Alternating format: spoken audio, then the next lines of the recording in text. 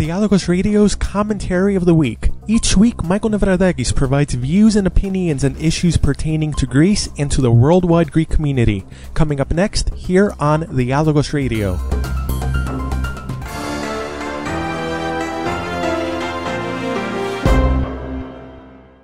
For this week's commentary, I would like to speak on issues pertaining to national independence in light of the recent celebration of Greek Independence Day on March 25th. One way in which the true independence and sovereignty of a country can be judged is whether or not it is able to produce enough basic goods, such as foods, to provide for its population.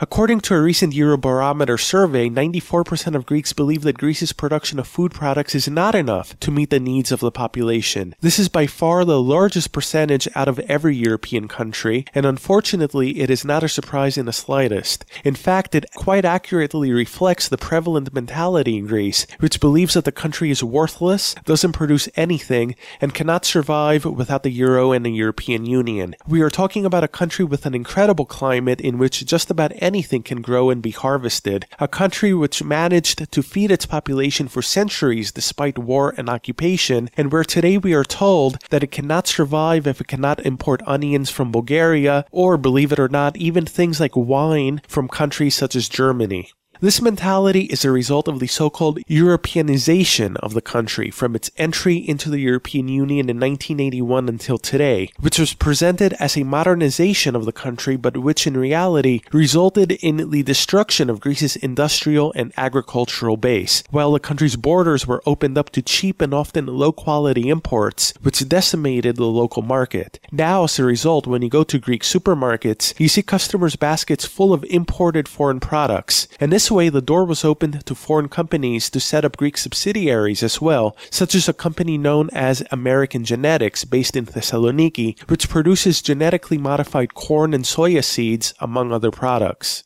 Most Greeks today may believe that the country does not produce enough food products in order to survive on its own, and that it cannot survive without imports, and by extension without the euro and the European Union, but they are mistaken. According to a survey conducted by the Pan-Hellenic Federation of Agricultural Collectives, Greece's self-sufficiency in agricultural and meat products totals 94% of national demand, despite the reductions in production of the prior 3 decades. More specifically, the percentage of self-sufficiency in Greece for rice production reaches 171% of demand, while for olives and olive oil it is 151%, and for cereals it is 82%. There is also a surplus of hard wheat, while soft wheat production has declined to 32% of demand, despite there being a surplus in production of soft wheat up until 1984. Despite this, Greece remains in 4th place in Europe in wheat production overall. In oranges, production in Greece is at 167% of national demand, while for remaining fruits it is 128%. The production of potatoes meets 82% of current demand, while grapes and wine surpass 133% and raisins surpass 275% of demand. But despite this, supermarket shelves in Greece are nevertheless filled with imported raisins. Production of honey in Greece reaches 92% of national demand, while for meat products it is 75%, with lamb and goat meat reaching 94% of demand, chicken meat at 85%, and eggs at 91%. Dairy production meets 80% of national demand in Greece, while production of feta cheese reaches 147% of national demand. Even in food items where Greece does not currently have high levels of national output, the reasons for this have less to do with problems endemic to Greek agricultural production and much more to do with other factors. For example, the Greek sugar industry has been all but decimated due to EU demands, with national production now reaching only 14.3% of demand. For beans and legumes, national production is at 39% of demand, while in 1981, the year Greece entered the European Union, production approached 90% of demand. The same is true of pork and beef production. In 1981, the levels of production as compared to national demand of these meats